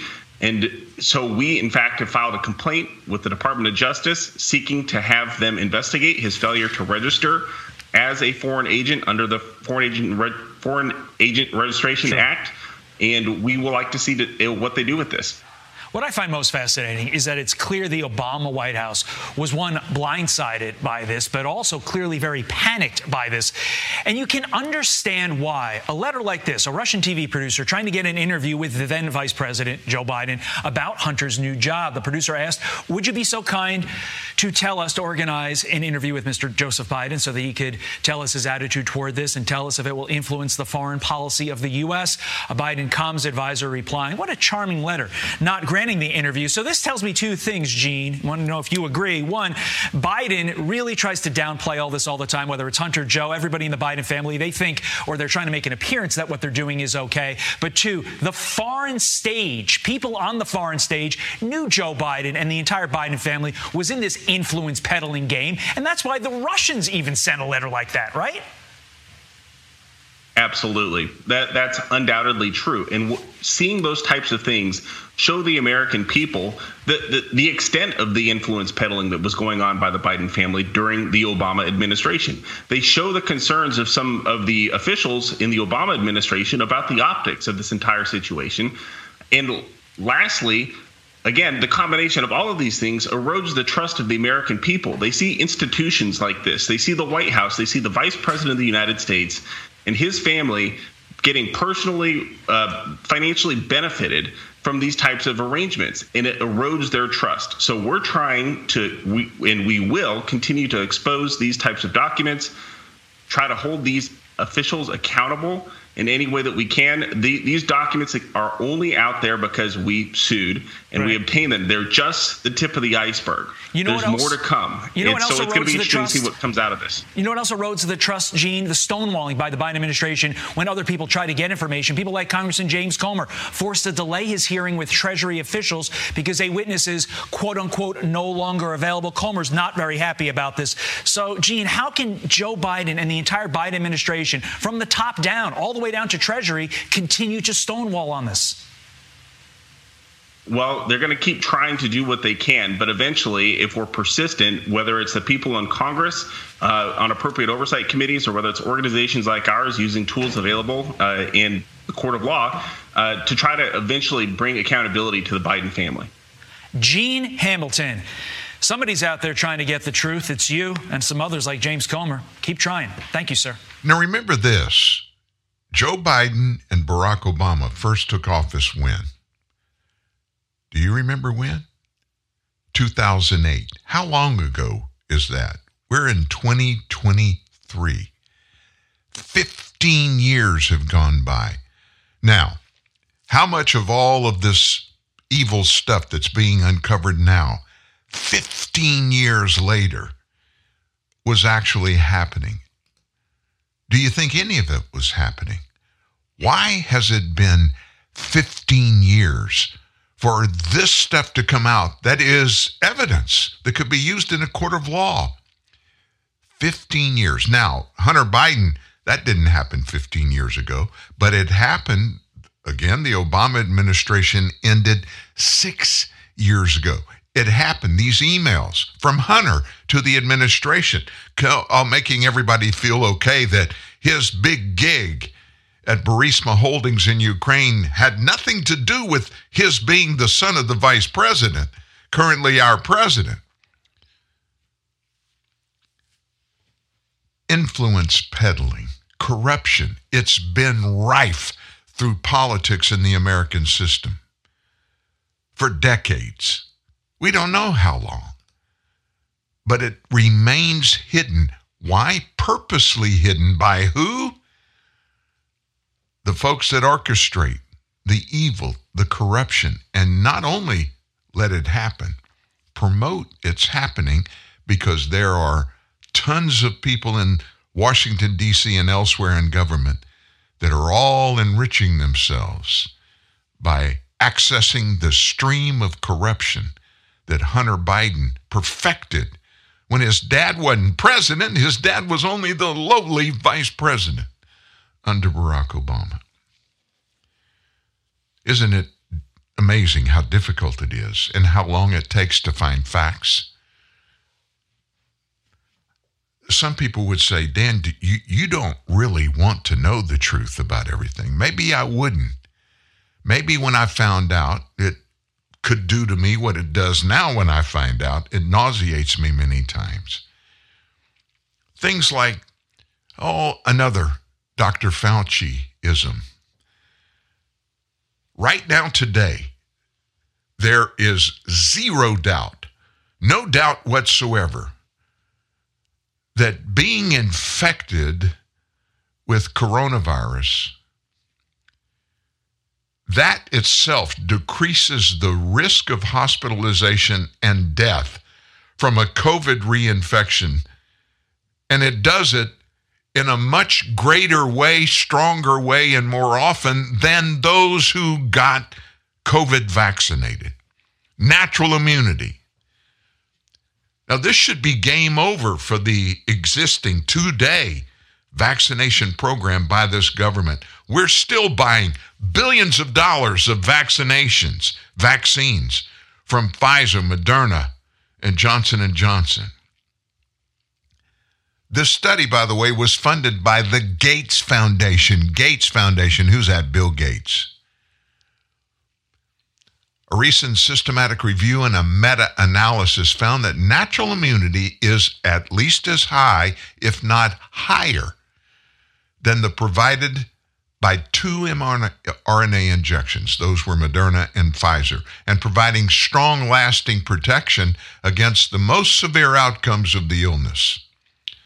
Overall, infection-acquired immunity decreased the risk of hospitalization and death from a COVID reinfection by 88% for a minimum of 10 months.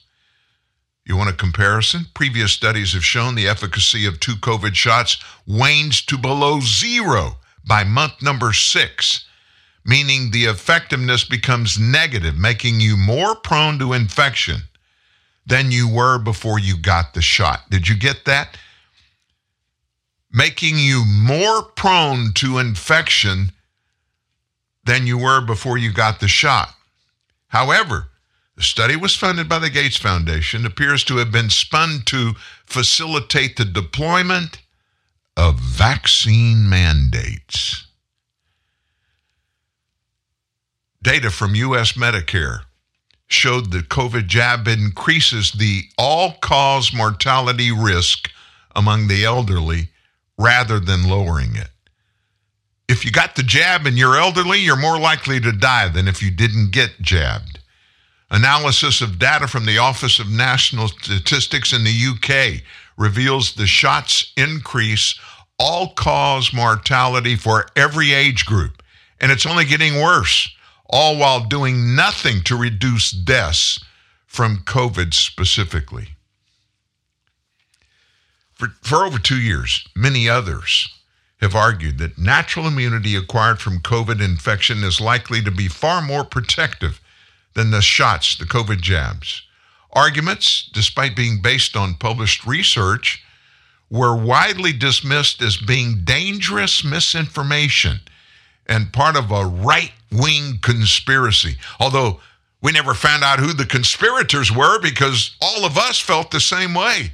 So, am I a conspirator? No, I'm a healthy American that didn't get jabbed. I had COVID one time. It lasted a day.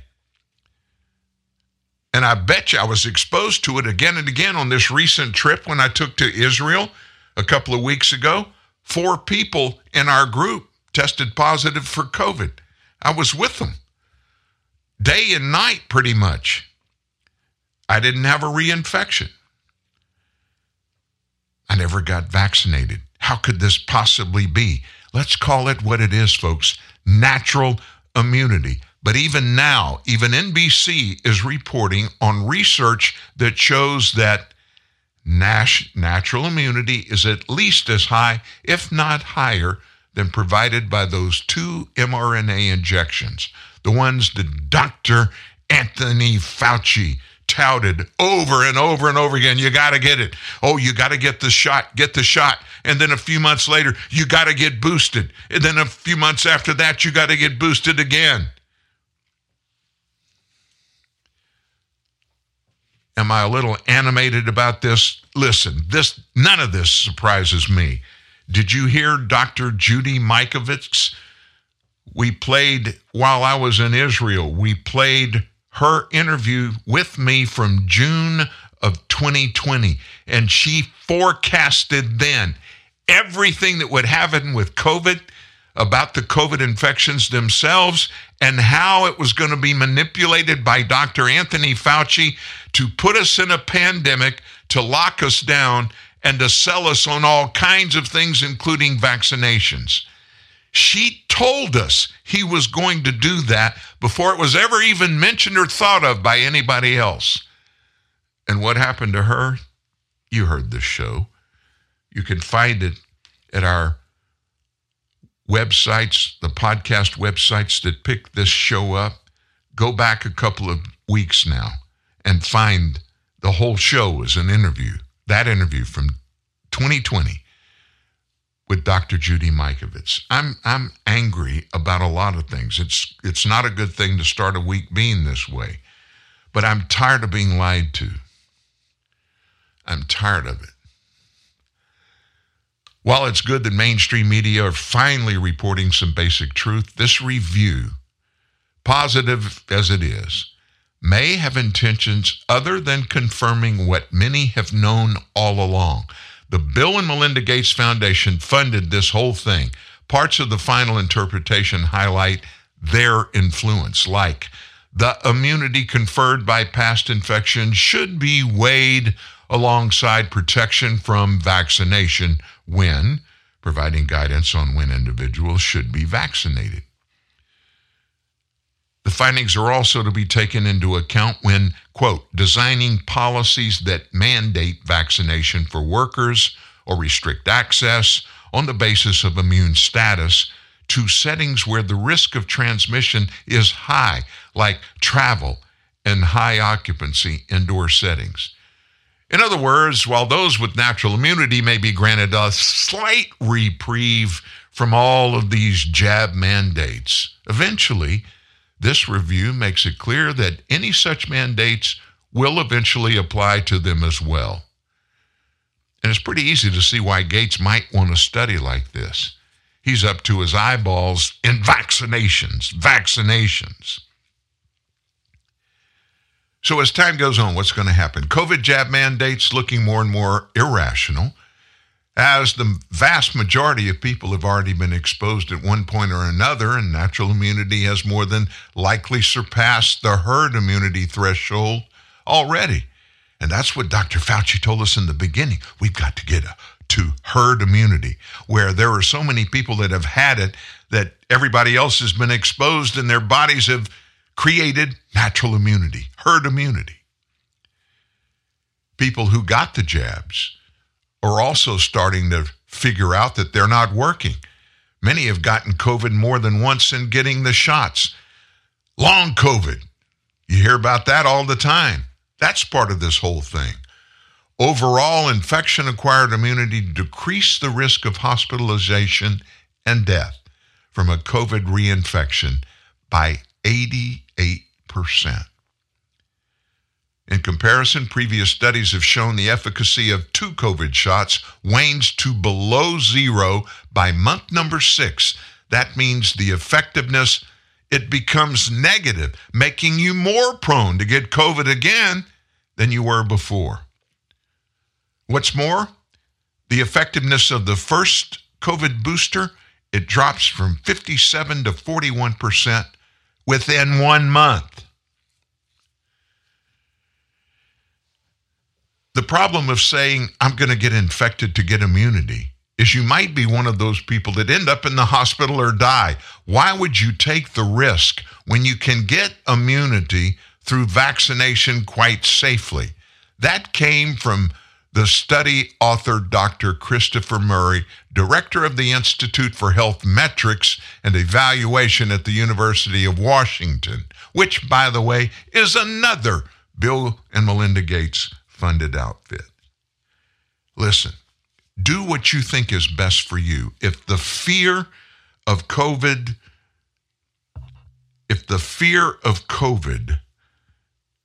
has taken control of your life, maybe you should consider getting a vaccination. If you've made it this long, I got to be honest with you. It would not make good sense for you to get vaccinated. But what we do here is we give you all the facts, good and bad, true and false, and we trust you to make your own decisions. I want you to please forgive me for my uproarious language today on the show. I'm just hacked off about people that we trusted and people that we should be able to trust because they work for us. We hire them to give us good information. We find out they've been lying over and over and over and over again. This president is dishonest. He was dishonest when he was vice president. Dr. Anthony Fauci is dishonest. He's been dishonest since the first day he stepped on the stage at the White House briefing, the very first one. He's dishonest. Who pays the price for all this honesty? We the people do. And we pay it, literally, with our money. But in Dr. Fauci's case, we pay it literally with our health and with our futures and with our lives. That should trouble every American. We've got to get past it. But what do I say here all the time? Nothing changes if nothing changes. You guys have a great Monday. I'll see you tomorrow. You sheltered me from harm, kept me warm, kept me warm. You gave my life to me, set me free, set me free. The finest years I ever knew, ahead with you. And I would give anything I own, give up my life, my heart, my home. I would give everything I own just to have you back again. You taught me how to lie,